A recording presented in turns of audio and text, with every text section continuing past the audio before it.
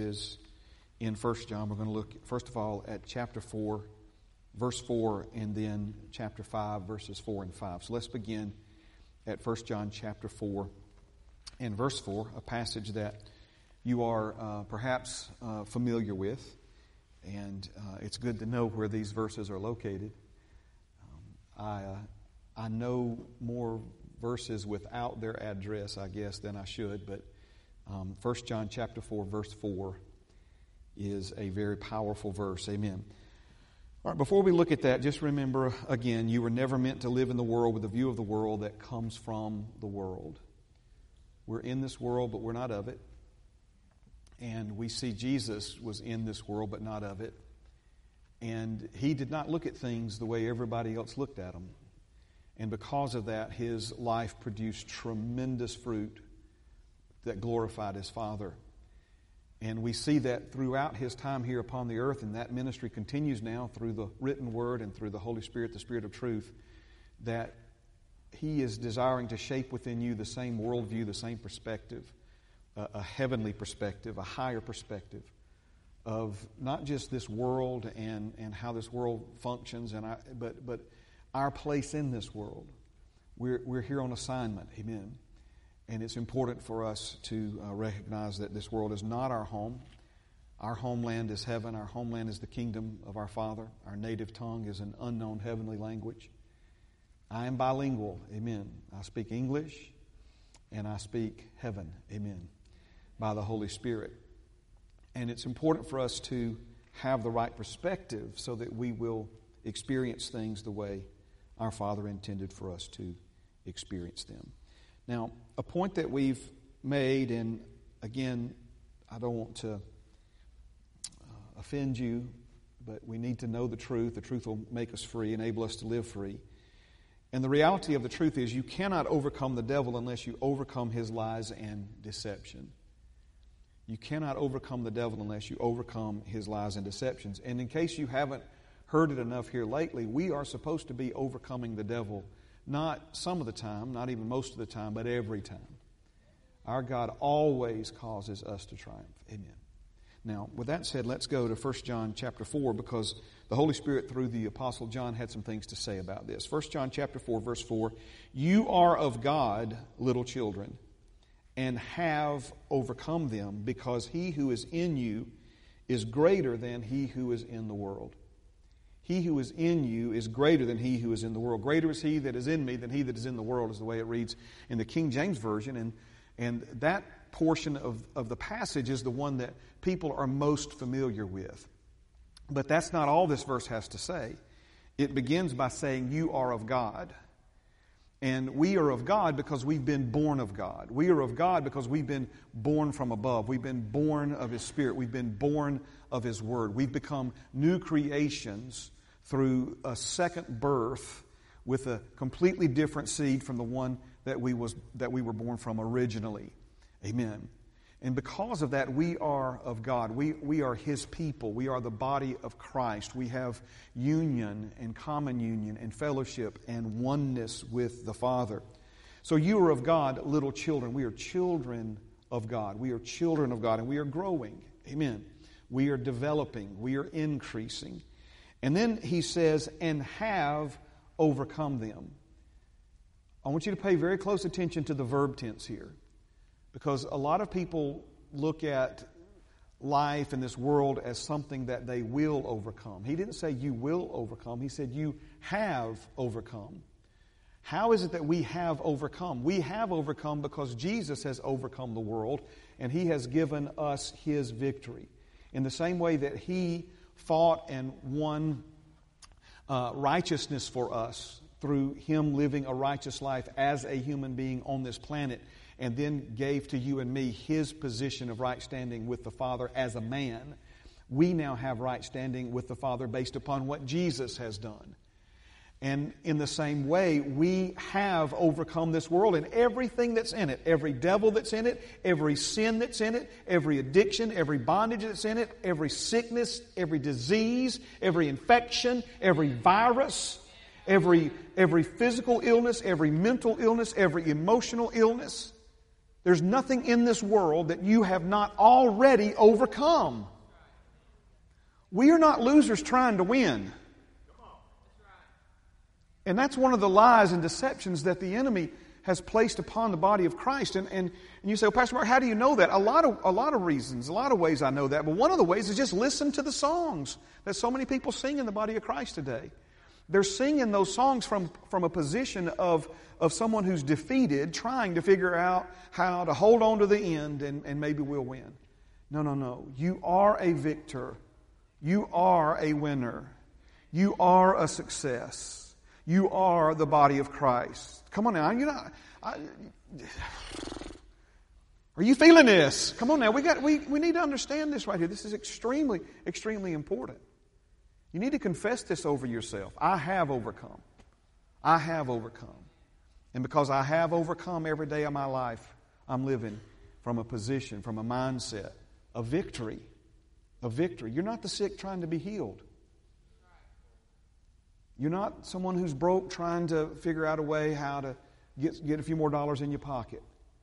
See, that's what we mean by you were never meant to live in this world with a view of this world that comes from this world. That's worldly thinking. Heavenly perspective, a heavenly perspective, worldview of your life and your place in this world is I have already overcome it. That's why the Bible talks about, whatever may unfold in the future. We don't have to be afraid of it. We don't have to fear it because Jesus has already been, even death itself. We don't have to fear death.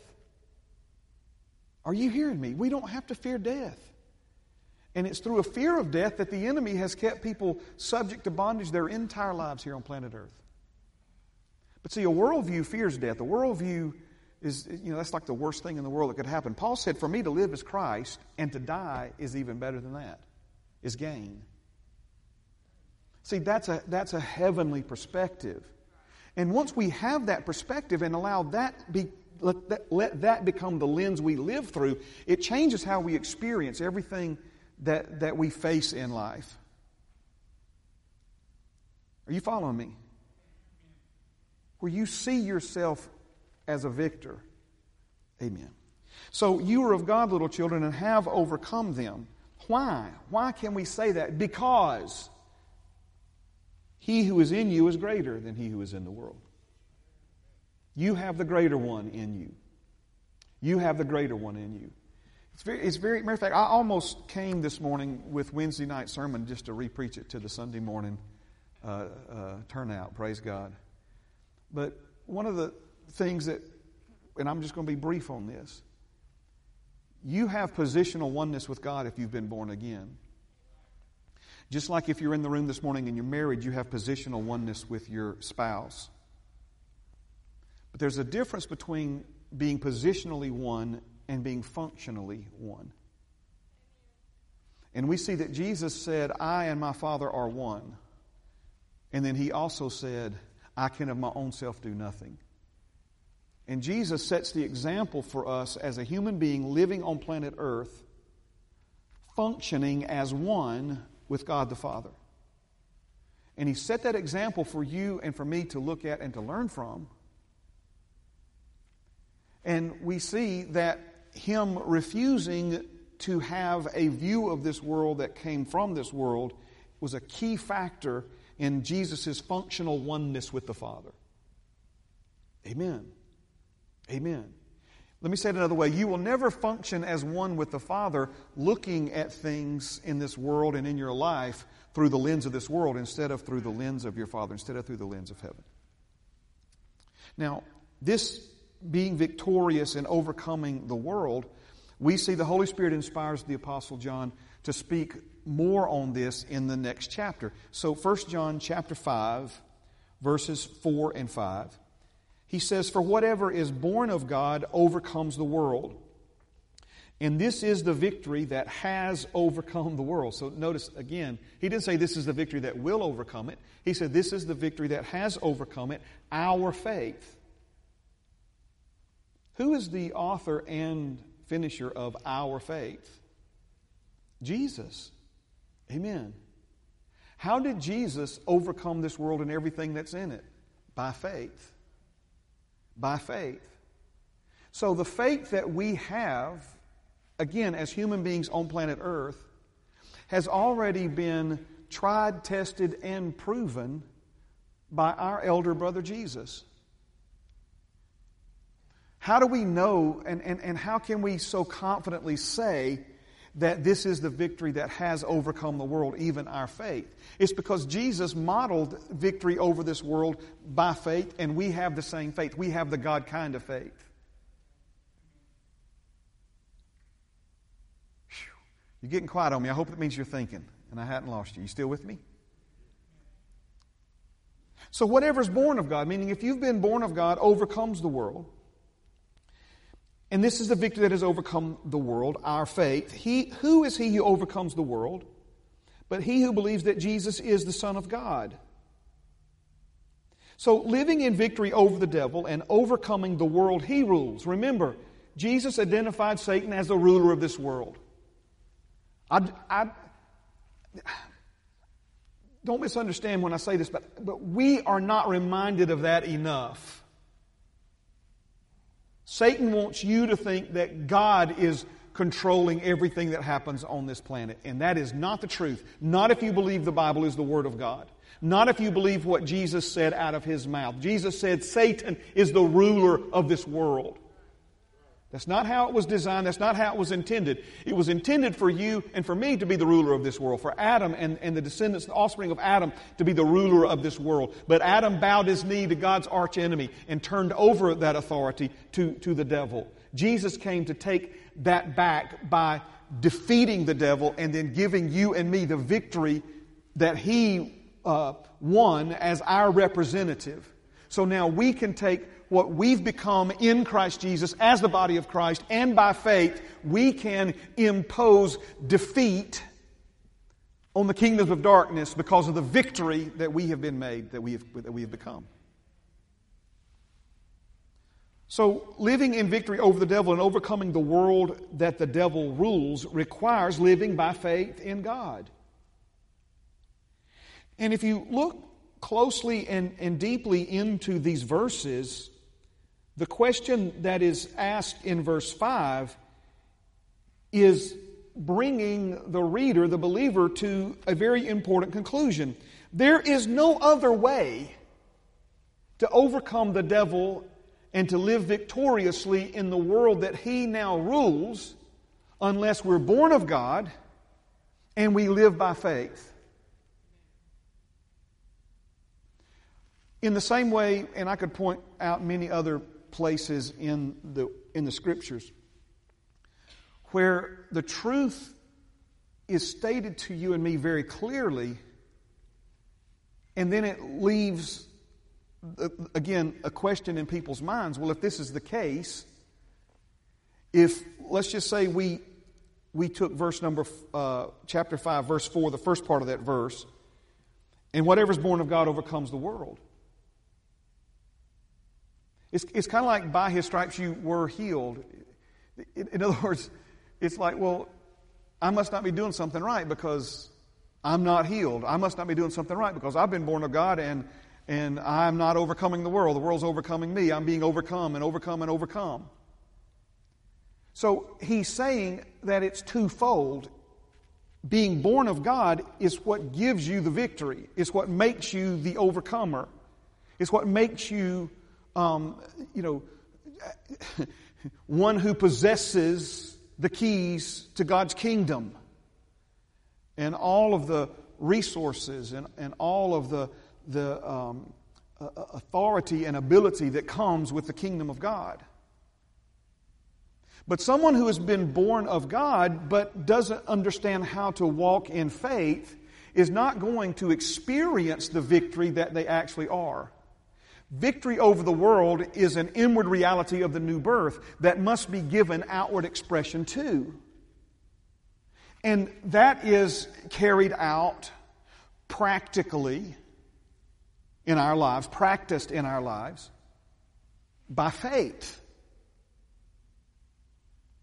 And so, born of God, living by faith, And he's asking this question, who is he who overcomes the world but he who believes that Jesus is the Son of God? In other words, he's saying, because that's believing Jesus is the Son of God is how a man or woman has been born again. So he's saying, living in victory, one more time, living in victory over the devil and overcoming the world that the devil rules requires living by faith in God. There is no other way. Now listen to me very carefully. There is no other way, and the devil knows that.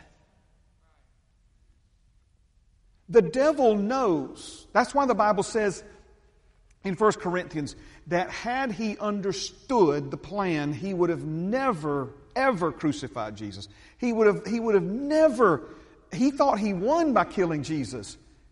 And the reality of it is killing Jesus was not Satan's greatest victory, it was his greatest defeat. It was his eternal end. Because in crucifying Jesus, he made a way for you and I to become new creations in Christ Jesus, to become the body of Christ, and created a platform now for you and I to do the works that Jesus did and even greater works because Jesus returned to His Father. And the Holy Spirit now lives inside of us. So I'm going to say it again. Born again, living in faith, is not only how we walk out the victory that we've already been given and that we've already become, there is no other way to do it. Satan knows that. Do you know that? Satan understands that. Do you understand that? Because remember now, ignorance on our part equals an advantage on the enemy's part.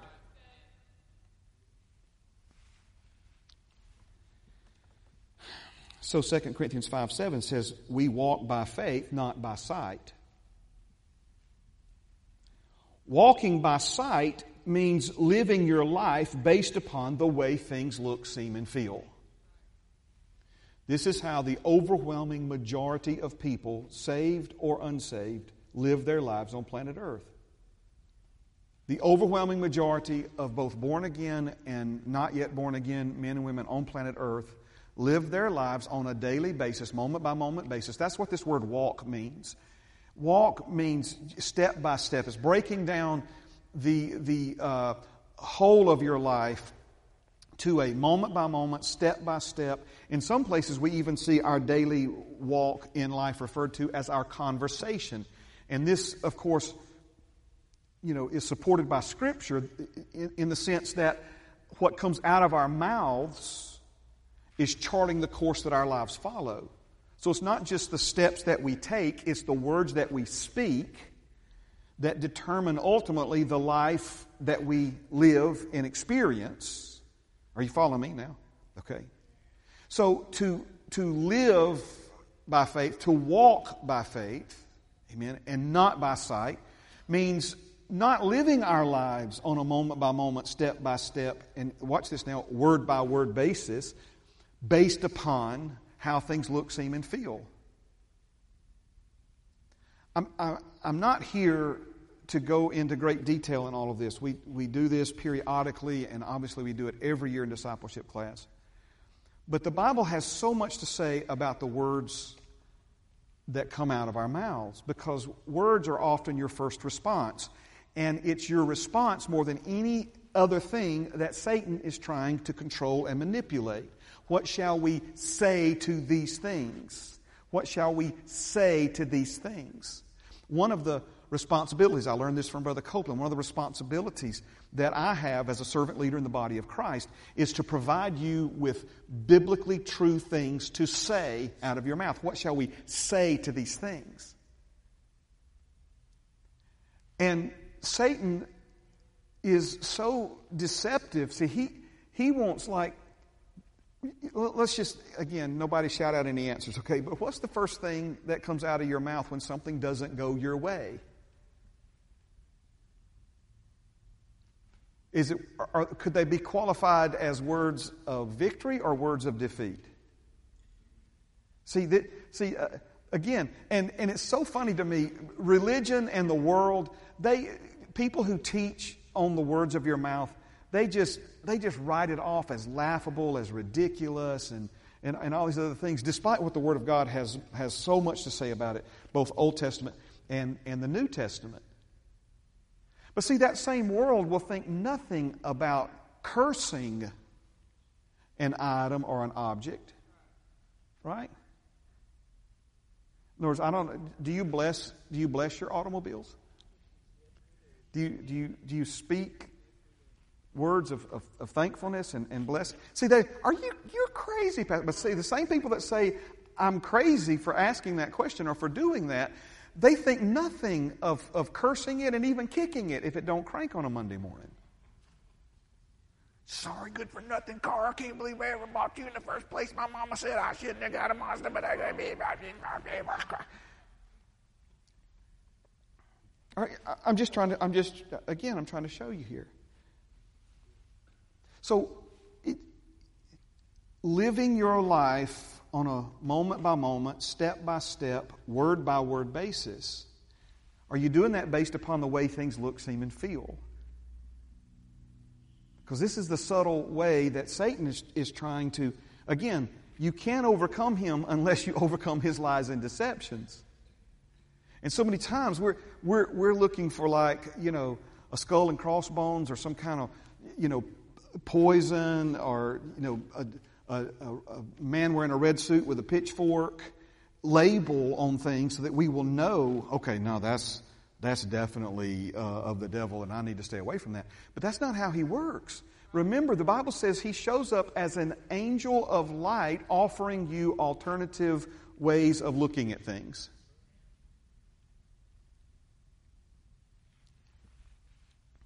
For we walk by faith, not by sight. Walking by sight means living your life based upon the way things look, seem, and feel.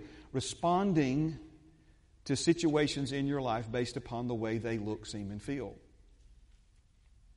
Walking by faith means living your life based upon what God has done for you already and said to you already, regardless of the way things look, seem, and feel. Let the poor man say, I'm rich. Let the sick man say, I'm healed. Let the enslaved man say, I'm free. It requires no faith for a broke man to talk about how broke he is, or for a sick sister to talk about how poorly she feels, right? But see, that again is responding to whatever we're facing in life based upon the way it looks, the way it seems, the way we feel. We will never, ever, please hear me, born of God with enough power in you to raise the dead, but you will never experience victory in life as long as you respond to whatever happens in your life and what goes on around you in life based upon how it looks, seems, and feels.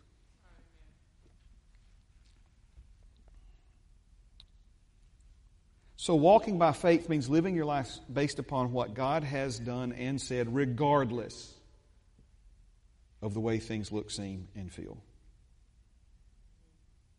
And of course, the example for us is, first of all, God, and then Abraham learning from God in Romans 4, where God calls things that be not as though they were. He responds to lack by speaking abundance. He responds to symptoms by speaking life and healing. Now, you can say that God is a liar, or Abraham is a liar, or that I'm a liar, or anyone else who does that is a liar. But see, I said that kind of backwards. If you call me a liar for doing that, you're saying Abraham is a liar, and you're saying God's a liar. Because but people who don't understand that, and I'm not trying to offend anybody, people who don't understand that, people who think that men and women like me and you who call things that be not as though they were, who respond based upon what God has already said and what God has already done as opposed to the way things look, seem, and feel. People who call me and you liars for doing that, guess what? Their view of this world is a view that comes from this world. They're looking at the situation through a lens of this world. And therefore, they can't see what you can see. Thank God we can see it. Amen? So, looking to Abraham's example, as we are instructed to do, we see strong faith requires a singular focus. If you write things down or take pictures of slides or whatever it is that you do to remember things, praise God, I'm going to ask you to write that down. That's very important right there. That's a word from the Holy Spirit for you and me this morning. Strong faith requires a singular focus. Now, this is where it ties back into our golden text for really what we've been looking at 6 months already this year. Jesus said, do not lay up for yourself treasures on the earth, but lay up for yourself treasures in heaven, because where you lay up is what you look to, and what you look to becomes the lens you look through. He said, if your eye be single, your whole body will be full of light, but if your eye be fragmented, your focus be fragmented, then your whole body will be full of darkness. And if the light that is in you, in other words, if the way you look at things is not accurate, is distorted, then if the light that's in you be darkness, how great is that darkness?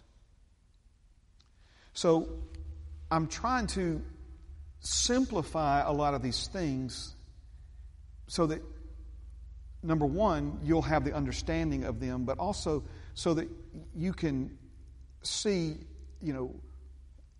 where we've been already in our study and where we're headed in our study, and how these things link together, okay? And what one has to do with the other. So I'm going to say it again. I'll probably say it a few more times. Looking to Abraham's example as we're instructed to do, Romans, the 4th chapter, tells us to look at and learn from Abraham's example of faith. So much so that we should follow in the footsteps of his faith. Because his faith journey and faith growth and development is an absolute perfect example that cannot be improved upon for us to look to and learn from. Now, there are plenty of other examples and lots of other places that we can look to and learn about faith, but Abraham's is the it's the standard, and it's the example, it's the pattern. And so, looking to his example, we learn a lot of things, and one of the things we see is that if you and I are going to be in strong faith, we are going to have a singular focus. Now, maybe you already know that, maybe you've never heard it said exactly like that, but I want to remind you, and again, that we're not ignorant of the devil's devices, and the devil understands, whether you understand it or agree with it or not, the devil absolutely understands that if a human being is going to be strong in faith, which is the victory that overcomes the world, then they're going to have a singular focus. So if you look at it from the devil's perspective to understand his strategy, he doesn't want you to be strong in faith. He wants you to be weak in faith, because if he can neutralize your faith or cause your faith to be diluted or weakened, right, then you become less and less if of a threat to him. And if you're not careful, even born-again people become instruments in the devil's hands, something that he can actually use to further his purposes and bring fruit to himself instead of fruit to God. So if you put yourself in the devil's perspective, if strong faith requires a singular focus, then what is the devil going to try to do over and over and over again? He's going to try to prevent singular focus in our lives, and he's going to try to divide and fracture and fragment our focus, because the more divided and fractured and fragmented our focus is, the weaker we are in faith. All right, let's look at it in Romans chapter 4. Turn there with me, verse 16. We'll begin there. Romans 4 and 16.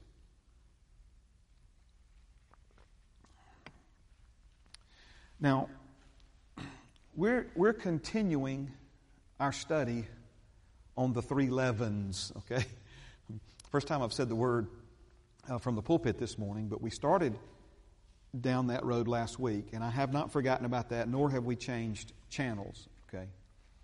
Because what we're ultimately going to see is the reason Jesus was telling us to take heed and beware.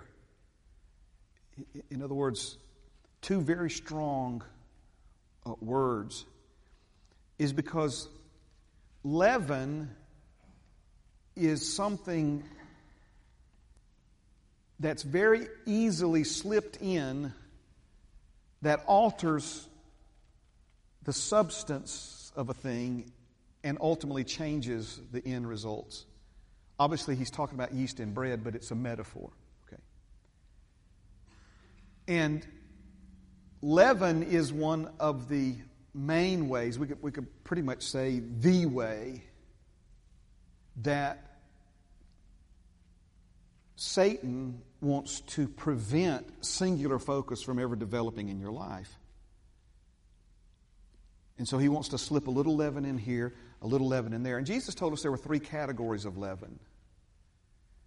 He told us to beware and to take heed: the leaven of the Pharisees, the leaven of the Sadducees, and the leaven of Herod. All right? And so we're not going to have time to do it this morning, but next week we'll get into this, unless the Lord has something else he wants to say before we get to this. But at some point in the near future, we will get to this, okay? But the leaven of Pharisees, if I could simplify it, and we'll expound upon this more, but the leaven of the Pharisees, it involves looking to religion for the answers, for the solutions, for what we need, okay? The leaven of the Sadducees involves looking to the higher things of this world.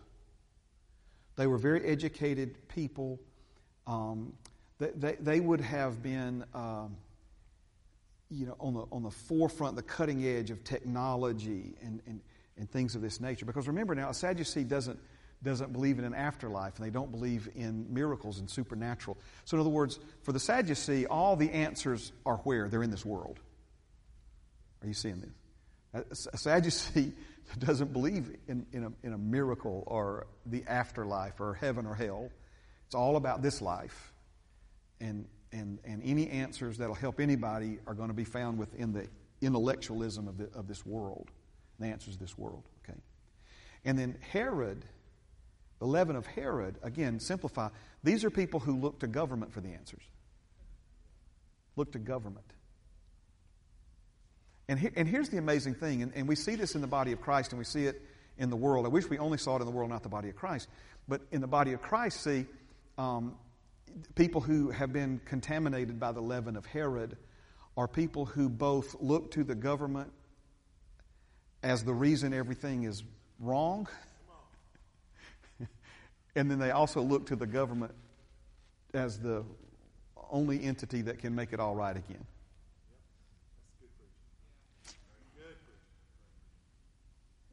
And it's sad, but God's people have this wonderful opportunity on social media to shine the light and to proclaim the truth and all these other things. And yet, so many of God's people have been so contaminated with the leaven of Herod, is all they can talk about on social media is politics. It's getting quiet up in here. All right, that's true, right? What if, starting today, everyone who's been born of God stopped tearing down the president and all these other things? Pray for him. If you can't say something good about him, don't say nothing at all. Your mama taught you that when you was a kid. I hope she did anyway. Okay? And instead, rediverted all of our social media efforts towards the truth and towards heaven and towards the things of God and towards the wisdom of God. We just flooded social media. But see, again, the devil's sitting back laughing his backside off when people who know the truth that'll change this world forever, all they can do is talk about Biden falling down a set of stairs. Heaven help us. Heaven help us. Or make jokes about rich people dying in a submarine. Heaven help us. Heaven help us. The leaven has done bloated... I'm talking about leaven now, and I'm supposed to be doing that later. Amen. Are you still with me? Can you hang in here with me for a few more minutes? So, strong faith requires a singular focus. I told you last week we live in the information age. We have lifetimes, literally lifetimes of information at our fingertips. I mean, you just... And so one of the Satan's strategies is just inundate us with tidal wave after tidal wave after tidal wave of information. Why is that? Because the more information he can bombard you with and the more information you let in your mind, the more opportunity he has to fragment your focus and weaken, dilute your faith. All right, let's look at this here. Romans chapter 4. Strong faith requires a singular focus. Therefore, it is a faith that it might be according to grace, so that the promise might be sure to all the seed, not only to those who are of the law, but also to those who are of the faith of Abraham, who is the father of us all. As it is written, I have made you the father of many nations in the presence of him whom he believed, God who gives life to the dead and calls those things which do not exist as though they did, who, contrary to hope, in hope believed, so that he became the father of many nations, according to what was spoken, so shall your descendants be.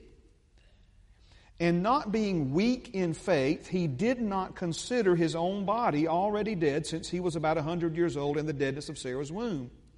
He did not waver at the promise of God through unbelief, but was strengthened in faith, giving glory to God, and being fully convinced, King James says fully persuaded, that what God had promised, God was also able to perform. So, as Abraham and Sarah, and if you recall, when the word of the Lord first came to them that they were going to conceive and give birth to a son in their old age, they laughed. It seemed laughable to them. But the angel of the Lord wasn't laughing. The angel of the Lord looked at him like, why are you laughing? There's nothing funny here. Is there anything too hard for God? And of course, notice now the difference in perspective, right? At this point, Abraham and Sarah's view of this world and their place in it, right, was one that had been formed and shaped by their own life experience, by the things they had been through in this world. Now, all that was changing. God began to speak to them. They began to obey Him, and that needle is moving in the right direction. But at this point in their growth and development, the thought of them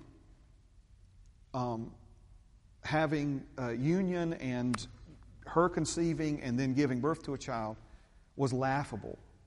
But now notice the perspective of the angel of the Lord. The angel of the Lord is like, why does that strike you as funny? In other words, it was not, notice now, it was not the response he was expecting based upon his perspective.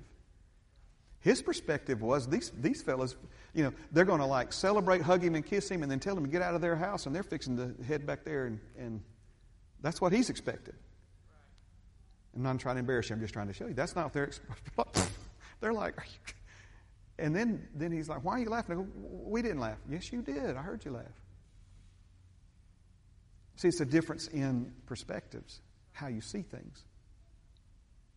So as they went from unable to see how it could ever be to progressing, watch this now, they came to a point to where they couldn't see it any other way. They couldn't see it any other way. They went from can't see how this could ever be to can't see how it can't be now. That's their growth and development in faith. So how was it? What was this thing that the Lord showed Abraham, the key to being strong in faith? The key to being strong in faith was what I call selective consideration. Did you see it? I feel some of you slipping away. Stay with me for a few more minutes, okay? Verse 19, and not being weak in faith, he did not consider his own body.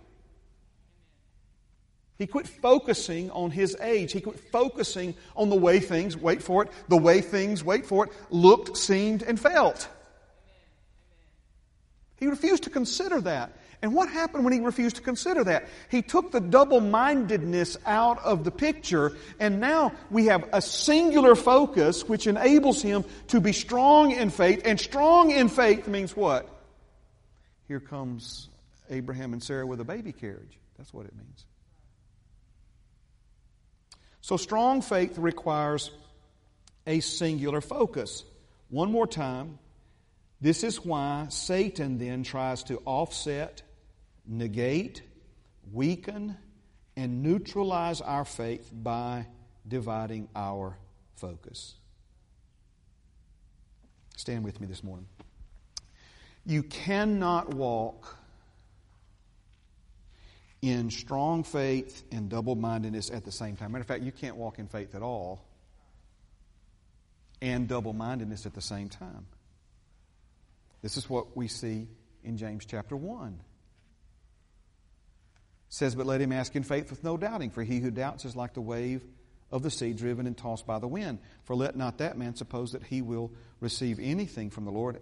I don't have that other verse in here. I thought I did. But he goes on to say, for he is a double-minded man, unstable in all of his ways. I know I've said this 2 or 3 times. I'm going to say it again. The Bible is very clear. We cannot be ignorant of the devil's devices, his strategies, what he's trying to work and affect against us, right? Lest he have an advantage over us. And one of the key things, one of the key strategies that the enemy uses against God's people, born of God, have been given a measure of faith, the God kind of faith, enabling them to practically live in victory in this world.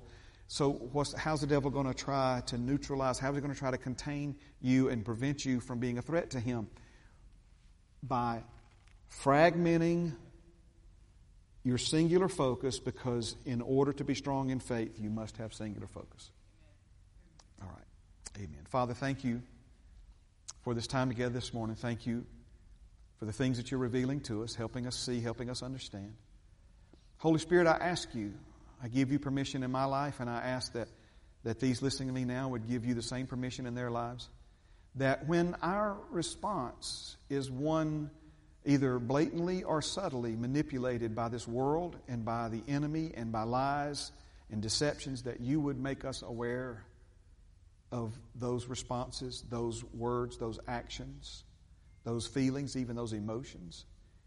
And that rather than us acting upon those things and responding in ways, Father, that agree with the enemy and disagree with you, that we would be aware and that we would begin to say a singular focus reflected in our words what you say about us, about our families, about our finances, about our future, about our health, about what we know and don't know, about what we can do and can't do.